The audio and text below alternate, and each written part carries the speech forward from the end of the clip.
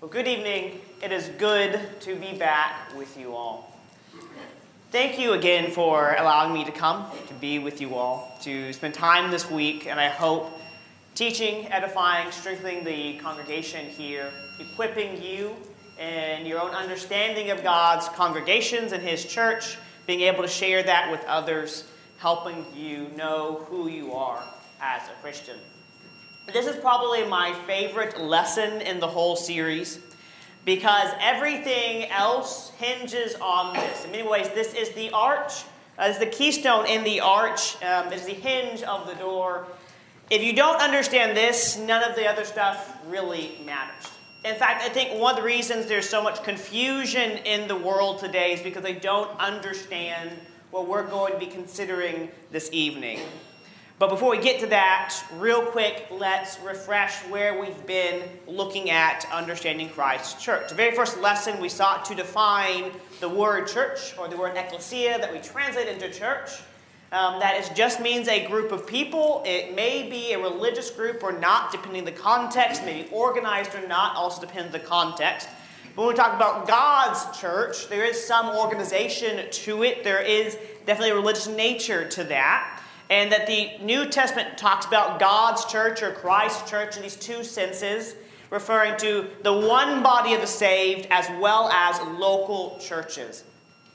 Then the second lesson, we sought to understand some of the distinctions as well as the relationship between that local congregation, or congregations really, and the universal church. And some of the distinctions we saw is there's a difference in who founds the universal church versus the local, when they begin, who controls those roles. There's a distinction in the organization and leadership. There's a distinction in the fellowship, really being focused on fellowship with God in the universal sense and fellowship with God's people in the local sense. There's a difference in divisibility and especially a difference in death's result. And just for a moment before we continue our review, as we look at these very kind of doctrinal ideas, as we seek to understand this kind of informationally focused series, I don't want us to lose sight that this is about life and death. The reason that we have hope, the reason that any of this matters is because what Jesus did for us. The sacrifice He paid on our behalf so that we could hope to have a life eternal with God. And all of this matters because of that one truth. So let's never forget that as we look at this very informationally focused discussion. We also want to make sure that we understood how they related. You're going to see this chart every single night, so I hope you start dreaming about it. Because if the religious world could understand this concept, then a lot of the confusion, a lot of the disagreement, and what I would say a lot of the malpractice when it comes to following God's pattern could be rectified if we would understand this concept across denominations, across the religious Christian community, using that in a general terminology. Because what this chart represents is how does the universal church, the one body of saved, relate to the local church? As Paul makes the point in 1 Corinthians 12, you're individually members of the one body. And so we have people represented by these circles, and some of them have names in them. And there's lines drawn from those individuals to Christ representing being in that one body or not. And then some of those circles have gotten together and have an overlapping share in responsibility and work in God's kingdom. And we call that the work in a local congregation. We're representing that in the kind of orange spaces. And so we looked at a couple examples. So you have the church in Corinth, where there's a member there that Paul talks about in chapter 5 of 1 Corinthians, who is having a sinful relationship with his father's wife, and Paul says to the church that you're not addressing it. And that's a problem. You need to talk to the brother. You need to make the point to the brother that he's living in sin, and because of that, he's not connected to God. And just because he's a member in Corinth doesn't mean he's going to be saved, and that's what we're really working toward. We care about people's souls, not just them being part of our local congregations. Or you have the situation in Thessalonica where they're concerned that those who have died missed the resurrection. They missed Jesus' return. They're going to miss out on eternal life because they're not around when Jesus is going to come back. And so Paul has to explain, well, when you die, you're not separated from the universal body. You're not separated from the group of the saved, even though you are separated from our local body. So it's true that those Christians in Thessalonica were no longer members of the church in Thessalonica. But Paul says you don't have to worry about them. They're still in Christ. And when Christ comes back, they're going to be raised, and we're all going to go be with Christ together. You have the church in Sardis, which is kind of a strange situation because John is the one who writes it. Jesus is the one who gives him the vision. John records what Jesus says when he says, there's a few of you who haven't soiled your garments. There's only a handful of Christians in Sardis that haven't given up their faith in God, at least in some sense. They haven't disconnected themselves from God. And so you have this congregation where most of the members are actually not in the universal body. Most of the members have been taken out of that because they're not living the way God says. And God's warning them and saying, you need to repent, you need to change, so you won't stay there permanently. So you will be reinstated into a universal body. And so tonight, I want to talk about, well, what's the purpose of the universal body then? Growing up, I had this mentality that being a Christian was kind of like getting to a plateau on a mountaintop. That when you became a Christian, you kind of surmounted the mountaintop, and now you're on this plateau, and your job is basically not to fall off the plateau. And that is not at all the way the New Testament talks about being a Christian. I just hadn't grown and matured enough to recognize that. I didn't realize that God had an intention for me as an individual member of the one body. That's what I mean by purpose of the universal church. That God has a plan, has a vision for his body as a whole. But remember, we're individually members of that, meaning we're individually responsible for that purpose. That I, as a Christian, am supposed to be doing something. In other words, if salvation was the only goal of universal church, why doesn't God just yank people up to heaven immediately after they're baptized? After he pushed them into the body, why does he leave them here and give them the opportunity to fall away if the only purpose is to just get people saved? It indicates there's something else that God had in mind. There's something else he wants to happen. Something else he wants to accomplish. And that's what we're going to be talking about today. We won't even be talking about all of the purposes that the New Testament talks about, the Old Testament talks about for God's universal church. But I do think you'll get a pretty good summation of them as we inadvertently really kind of overview the book of Ephesians. This is not intended to be an overview of the book of Ephesians, but it becomes that because Ephesians is all about why God did what he did. So if you want to ask the question, well, why is there the universal church? Why does this exist? What was God thinking and planning? Ephesians is a really great place to go to try to answer those questions. So the first place I want you to go to is Ephesians chapter 1. And we're going to glance through a couple verses we just read, verse 6, verse 12, and verse 14. Now in this context, Paul says that you're being adopted. He says you're getting an inheritance, that you're being redeemed. He says that God's given the Holy Spirit as a pledge of that promise. There's lots of things God has done and given. In fact, in verse 3, he says all spiritual blessings are found in Christ. But why? What was God hoping to accomplish by planning this adoption from before the world began? What was he hoping to accomplish by giving an inheritance? What was he hoping to accomplish by redeeming us? So pick up in verse 6, and he says, to the praise of the glory of his grace, which he freely bestowed on us and the beloved. Verse 11, we've obtained inheritance, verse 12, to the end that we who were the first to hope in Christ would be to the praise of his glory. Verse 14, who is given, talking about the Holy Spirit, as a pledge of our inheritance with a view to the redemption of God's own possession to the praise of his glory. Now jump to chapter 2, verse 7. In verse 6, it says he raised us up with him, talking about being raised with Christ, and seated us with him in the heavenly places. Verse 7, so that in the ages to come he might show the surpassing riches of his grace and kindness toward us in Christ Jesus. Jump down to chapter 3 and look in verse 10.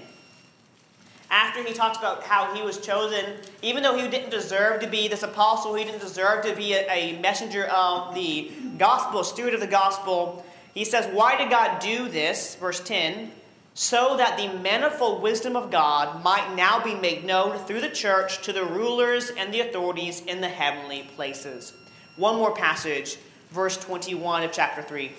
To him be the glory in the church and in Christ Jesus to all generations forever and ever. Amen. So if I had to summarize these passages, I would use the phrase that Paul is painting this picture that we are a conduit for the praise of God, that he creates a universal church. He plans the adoption. He redeems us from our sins. He gives us an inheritance. He gives the Spirit as a pledge. In chapter 2, he's going to raise us and seat us at the right hand of Jesus, or seat us with Jesus at the right hand of God, who is where Jesus is, so that his grace will be known. Chapter 3, verse 10. Chapter 3, verse 10 is really humbling to me. Because do you understand what Paul tells the Ephesians? He says, the church shows off the many sides of God's wisdom. That's what manifold means. Many-sided or many-faceted. The church shows off God's many sides of his wisdom. In other words, God is supposed to be able to pick me up and hold me up to the spiritual realm and say, look how wise I am. Look how smart I am. Look how glorious and majestic I am because of David. Or because of Heidi. Or because of Norma and Gerald. Or because of Mark and Zulene. He holds us up. We are his trophy case. If I'm in the universal body, if I'm one of the members of the saved, we are supposed to reflect the wisdom of God, not just in the world, but that's included, but also in the spiritual realm. This is why God has done this.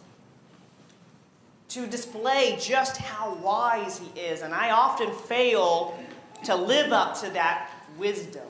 To be worthy of being held up as an example of just how wise God is. And so every time I read this passage, I am humbled. That this is part of my purpose as an individual member, to show off the wisdom of God. To bring glory, to be to the praise of his glory, as he repeats himself in chapter 1. So that God can show how great his grace and kindness is to me and to my brethren who are in Christ. But another significant passage is verse 21. One of the reasons I would suggest he's talking about the universal church, in addition to the passage we looked at this morning, Ephesians 1, 22 and 23, Ephesians 4, 4, Ephesians chapter 2. But look at 3:21. To him be the glory in the church and in Christ Jesus to all generations forever and ever. Amen. One of the points we made this morning is that local churches begin to exist and they eventually end. The church in Ephesus doesn't exist anymore. Ephesus is a city of ruins. No one lives there. So there's no church meeting there. And same thing for the churches of Galatia and the church in Philippi and the church in Corinth. Most of those cities are just ruins. You can go see them, but no one lives there. There's no churches assembling there. They began and they eventually ended. And this church is likely to be the same. But what he's talking about here is a church that's supposed to bring glory to God forever and ever to all generations.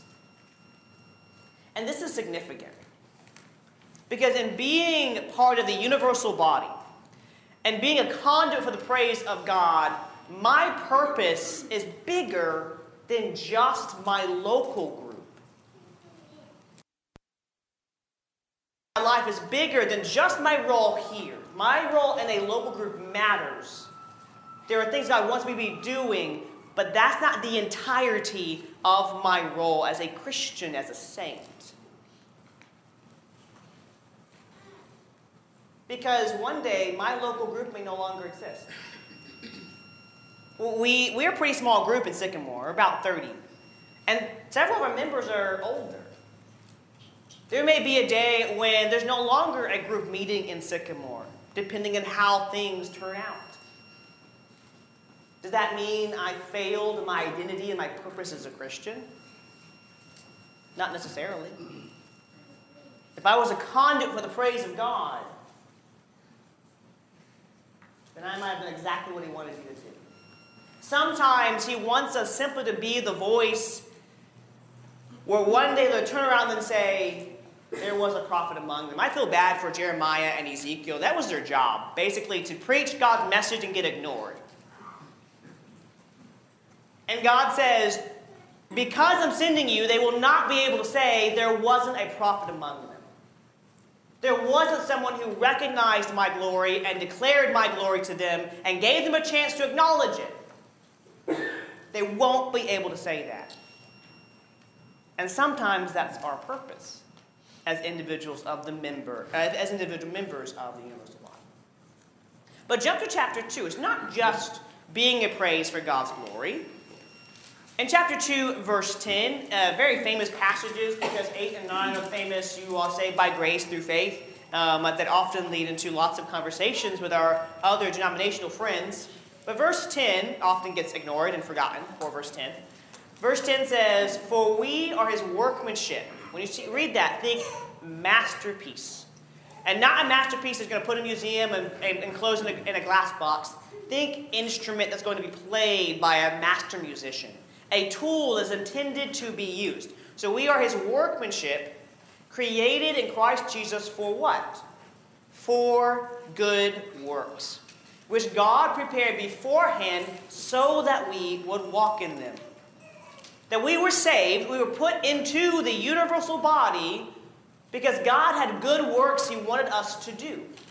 There were tasks he had in mind for us to complete. There were things he wanted us to do in the world that would serve the world and do good for the world. As a master craftsman using a tool in an expert way. We are his masterpiece to do good in the world. In chapter 2, later on, he talks about us being a temple. Pick up in verse 19. "So then you are no longer strangers and aliens, but you are fellow citizens with the saints and are of God's household, having been built on the foundation of the apostles and prophets, Christ Jesus himself being the cornerstone, in whom the whole building being fitted together is growing into a holy temple in the Lord, in whom you are also being built together into a dwelling of God in the Spirit." This morning I made the point that there's a theme that runs from Genesis all the way to Revelation about God's presence, and how God is trying to restore fellowship of his presence with his people. It existed in the garden, it is lost because of sin, and part of the rest of the Bible story is God executing his plan to restore the opportunity to be in fellowship with him again. And so thus you have John's vision Revelation where you get to see God face to face.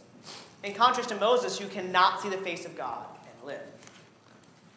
But today, you no longer have the tabernacle. You no longer have a physical temple. It is a spiritual temple made up of the members of the universal body. He says you are being built together as a dwelling of God in the Spirit.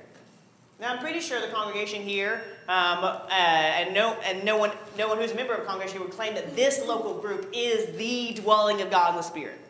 Its entirety. We're talking about the universal church here. That all of God's people, all of those who are saved, make up these building blocks and a spiritual temple for God's Spirit to dwell in. Here's another way to think about this. So the universal church is God's body, Jesus' body. He's the head of it. So does God still work in the world? Does God's presence still exist in the world? Yes, it does. It exists in his people.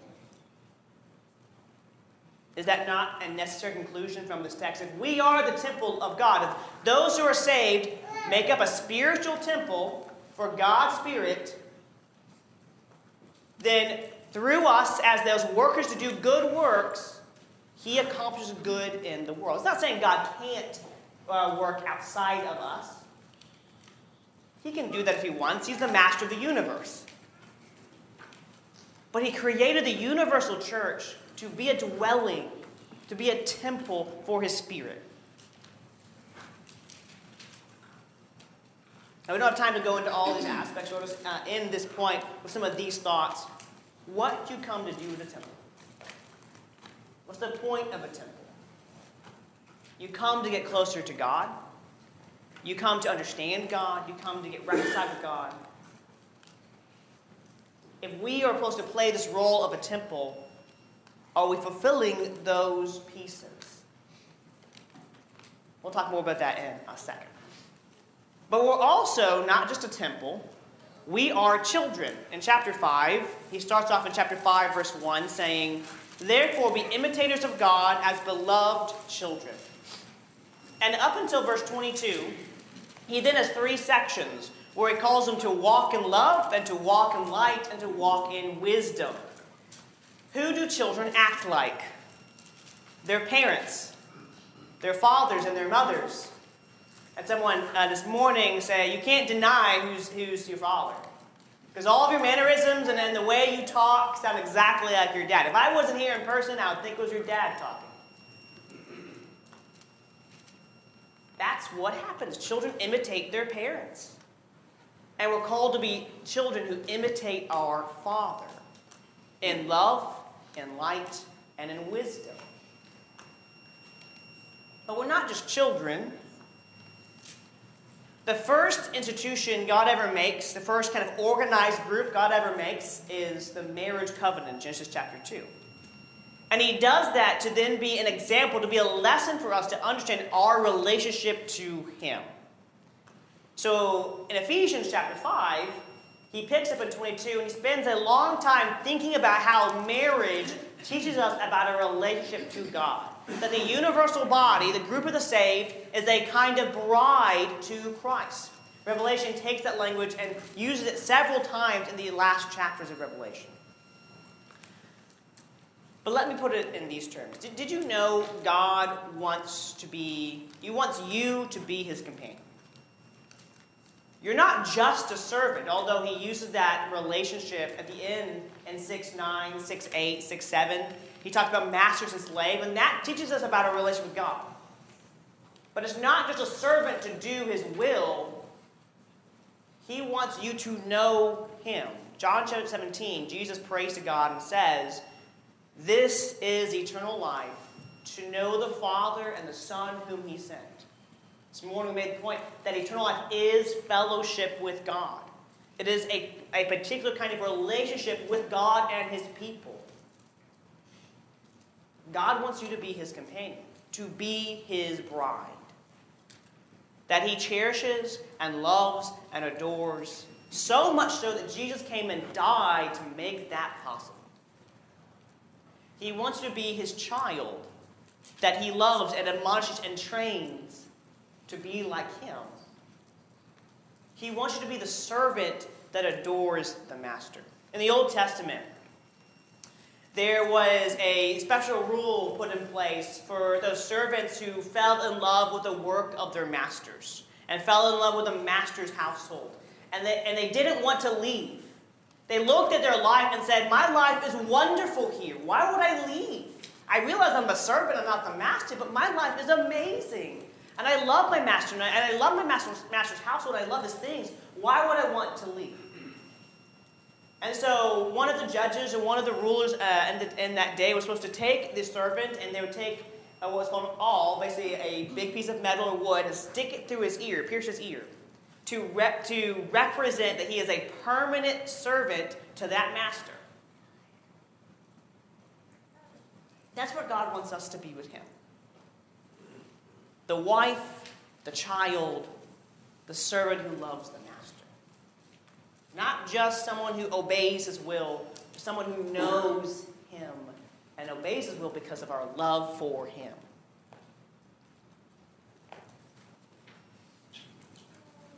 But we're also called to be priests and monuments. Go to 1 Peter chapter 2. 1 Peter chapter 2. So we're finally leaving Ephesians. Peter writing to a lot of different Christians. If you look in 1 Peter 1, verse 1, He writes to Christians who are in Galatia and Cappadocia and Asia and Bithynia. He's writing to a lot of different regions. And he says in chapter 2, verse 5, "You also, as living stones, are being built up as a spiritual house for a holy priesthood." Similar language to Ephesians, being a holy temple.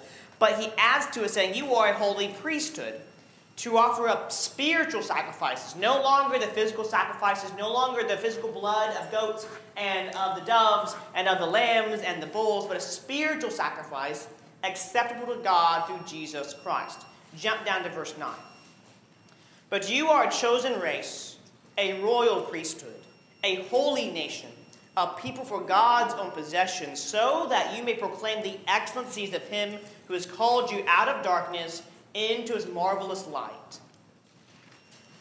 Why did God do this? What was he hoping to accomplish? What was his purpose in making us a chosen race?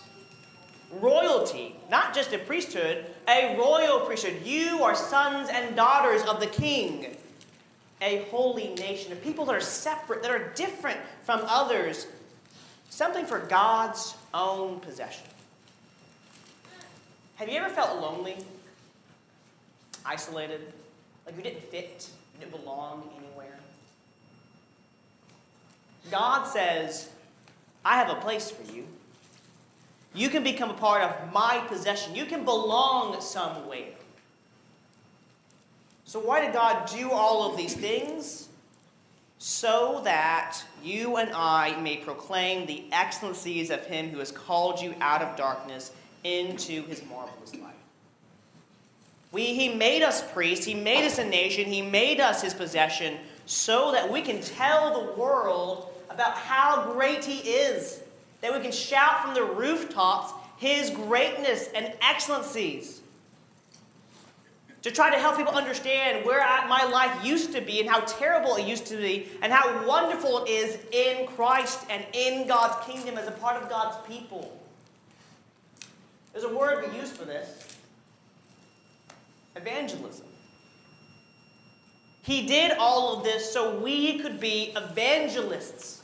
Not just your full-time ministers and preachers, not just the elders, not just the deacons. There's nothing we've looked at thus far that's highlighted any of those roles that exist inside local churches. We're talking about all Christians because we're talking about the universal body. We're talking about the one group of the saved.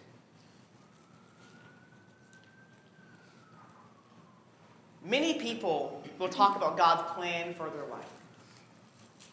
And when they talk about that, they're often thinking about what maybe school they should go to for college. Or they're talking about what kind of job they should have. Or they're talking about maybe who they should marry. Those decisions matter. But that is not the plan God has for your life. This is the plan God has for your life. He wants you to be a conduit for his praise. He wants you to be a worker for good works. He wants you to be a priest to tell people about how great he is. He wants you to be his companion and his child. He wants you to be his monument. Go to Isaiah chapter 60. Isaiah chapter 60.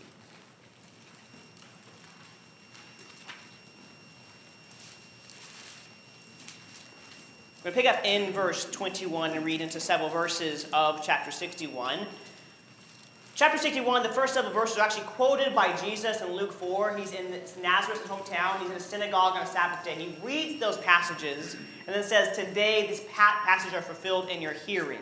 And so he takes the first part of Isaiah 61 and applies it to himself. So keep that in mind as we read, picking up in verse 21. "Then all your people will be righteous. They will possess the land forever. The branch of my planting, the work of my hands, that I may be glorified. The smallest one will become a clan, the least one a mighty nation. I, the Lord, will hasten it in its time. The Spirit of the Lord God is upon me, because the Lord has anointed me to bring good news to the afflicted. He has sent me to bind up the brokenhearted, to proclaim liberty to captives and freedom to prisoners, to proclaim the favorable year of the Lord and the day of vengeance of our God, to comfort all who mourn, to grant those who mourn in Zion, giving them a garland instead of ashes, the oil of gladness instead of mourning, the mantle of praise instead of a spirit of fainting. So they will be called oaks of righteousness, the planting of the Lord, that he may be glorified." In the ancient world, and still sometimes today, When we build memorials, when we build monuments, we decide to turn them into gardens. Maybe they're parks, maybe they're flower gardens, maybe they're orchards. But we do this to remember some event or some person. Throughout Old Testament history, God is constantly creating monuments. When they cross the Jordan River, he has them build a monument to remember that event. When God sends the Spirit to lead them out to kill the firstborns of Egypt and save Israel from the Egyptians, he creates the Passover and the Passover feast and the Feast of Unleavened Bread that follows as a monument to remember that event. The Lord's Supper is a monument to remember what Jesus did for us. In fact, let me ask you a question. Why do you, in 21st century America, 2,000 years after Jesus lived, 3,500 years or so after Moses lived, 4,000 years after Abraham lived, know about the Yahweh of Israel? Know about Jesus from the Jewish people who lived in the first century during the Roman Empire? About these Christians who followed him and believed him to be God? Why do you and I know about that? Because God left himself a monument. And that monument told you about what God did, about what he accomplished, about what his purpose was in the world. The monument might have been your dad, it might have been your mom, it might have been your neighbor, it might have been your coworker, who said, do you know God? Do you know what God has done for you? Do you know the great things he has accomplished? Here, he actually recorded it and wrote it down so we could know it even more deeply. Let's read about that together. You think about this picture of Jesus, the one who has the Spirit of the Lord upon him, who's been anointed. Again, that's what Messiah in Christ means. And he's going to take these brokenhearted and he's going to bind them up. He's going to take these captives and free them. He's going to take those who are mourn and give them garlands. He's going to give them gladness. Those who are weak, he's going to give them a mantle of praise. And they're going to become oaks of righteousness. An oak is not always a very pretty tree, but it is a strong tree. It is a tree that will withstand the wind and the rain and be there the next day. And why is he going to do this? So that he may be glorified. But then look in verse 4. It's my favorite verse in this chapter. Then they. Who's the they? So far, Jesus has been the one doing all the work. He's the one who's doing all the stuff. Then they will rebuild the ancient ruins. They will raise up the former devastations. They will repair the ruined cities, the desolations of many generations. Those broken-hearted people, those captives, those who are full of mourning and fainting, those who have been redeemed by the Spirit of the Lord, those who have been followed this Messiah, this anointed one, and been saved by him, they are now going to be his monument builders. They're going to be a monument themselves and build his monument. What is that monument? It's the temple of the Lord. It is the one body of the saved.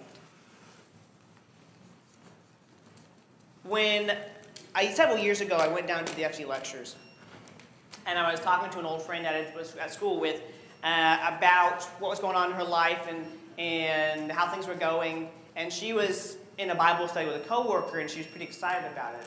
Otherwise, she realized my life is pretty ordinary and nothing super exciting. But there is this Bible study going on. And I was really excited to hear about that.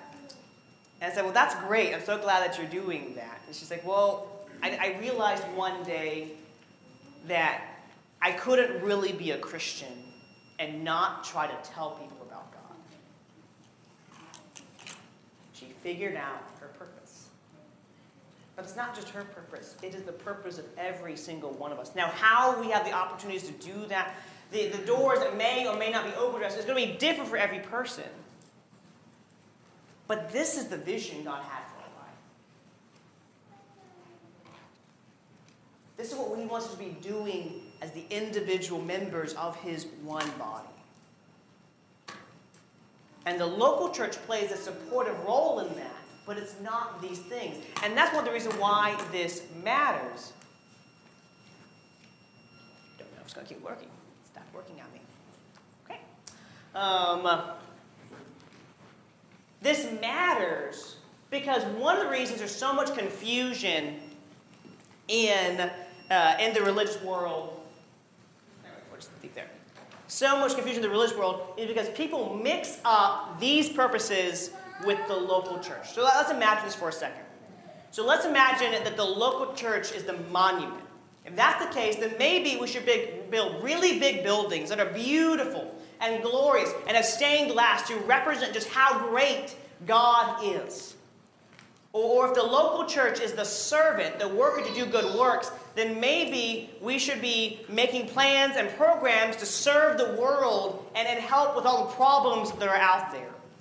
Or if the local church is the companion, then maybe we should spend less time studying God's Word and more time thinking about how do we have close relationship with God and our feelings and our emotions.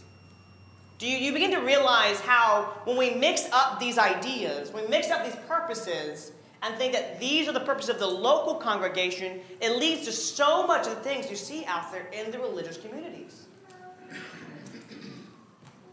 One of the reasons there's so much confusion is people don't recognize these are the purposes of the universal church, not the purposes of the local church.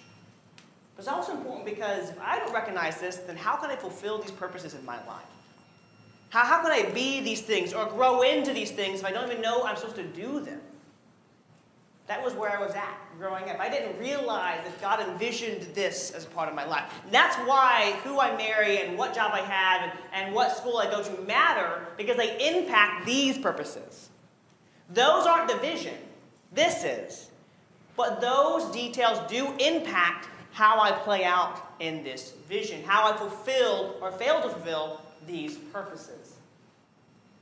And it also leads to the question, how does the local church relate to these purposes? And that's really what the last 3 lessons are going to be, trying to figure out how this fits. But I want to end with this analogy. I've debated whether to start the next lesson with this or end this lesson with it. I think I'm going to end with this analogy. So, I went to school in town. For those who don't know, I moved here in 2004 with my parents. I went to 8th grade over in Las Casas, and then went to Oakland High School all 4 years.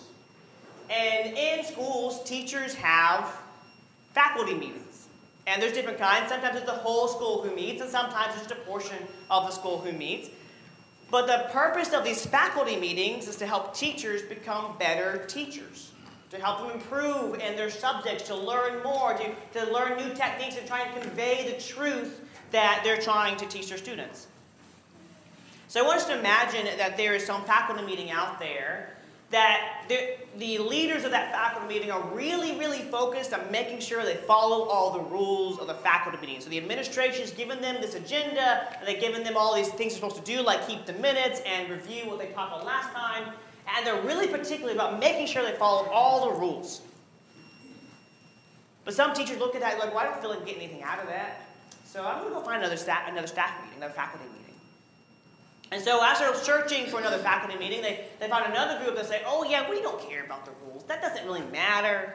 That's not what being a teacher is really about. So we get together and we just have a grand old time, and we have cake and we have ice cream and we just party, and it's just great.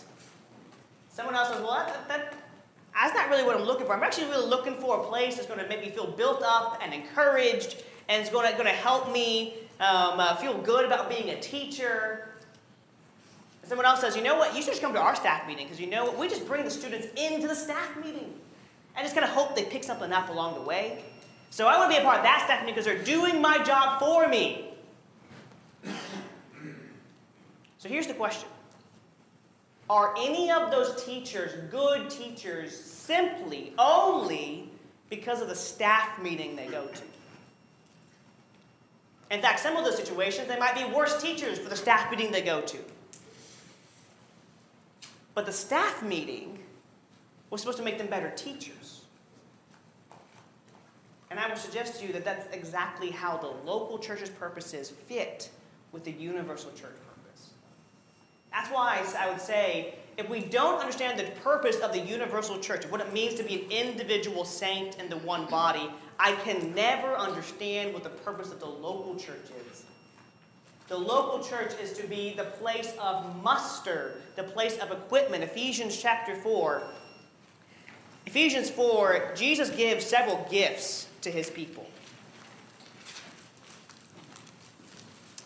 Ephesians 4, verse 11, and he, referring to Jesus, gave some as apostles, and some as prophets, some as evangelists, some as pastors and teachers, for the equipping of the saints for the work of service to the building up of the body of Christ. So while the apostles and prophets are no longer living, we do have their teaching. If you want a blessing of living in 21st century America, you have this in so many different versions. I don't even know how many versions there are. But we have their teaching easily accessible in print form, online, and we can listen to it from various audio recordings. But where are you going to find evangelists and pastors and teachers? You're going to find them in local congregations. But what is their job? For the equipping of the saints for the work of service, the building up of the body of Christ. People often look for congregations and assemblies that are going to build them up, that are going to serve them, and that's backwards. It's like looking for the staff meeting that's going to make you feel better about yourself or meet your needs, and not teach you to be a better teacher. That's what local assemblies were designed for, and that's what we'll see in the next several lessons. But if we mix up those purposes, then you get the chaos you see in the religious world. If you don't understand who we are to be as individual members of the body, we will never fully comprehend what the point of this assembly and this local group will be. Because it's designed to help us go out and be what God wants us to be. So, how have you been in fulfilling your universal purpose? I know I often fail in these. And that's why I need my local brethren to help me in those things. We'll talk more about that in the lessons. But if you're not yet a part of the universal body, what's holding you back? God wants you to be his companion. He wants you to be his child. He wants you to be a conduit for his praise. He wants to hold you up and say, look how wise I am because of my child, my servant, my individual who's part of my group that is saved. He wants that so badly. His own son gave his life to offer that to you. There is no one in this world that loves you that much.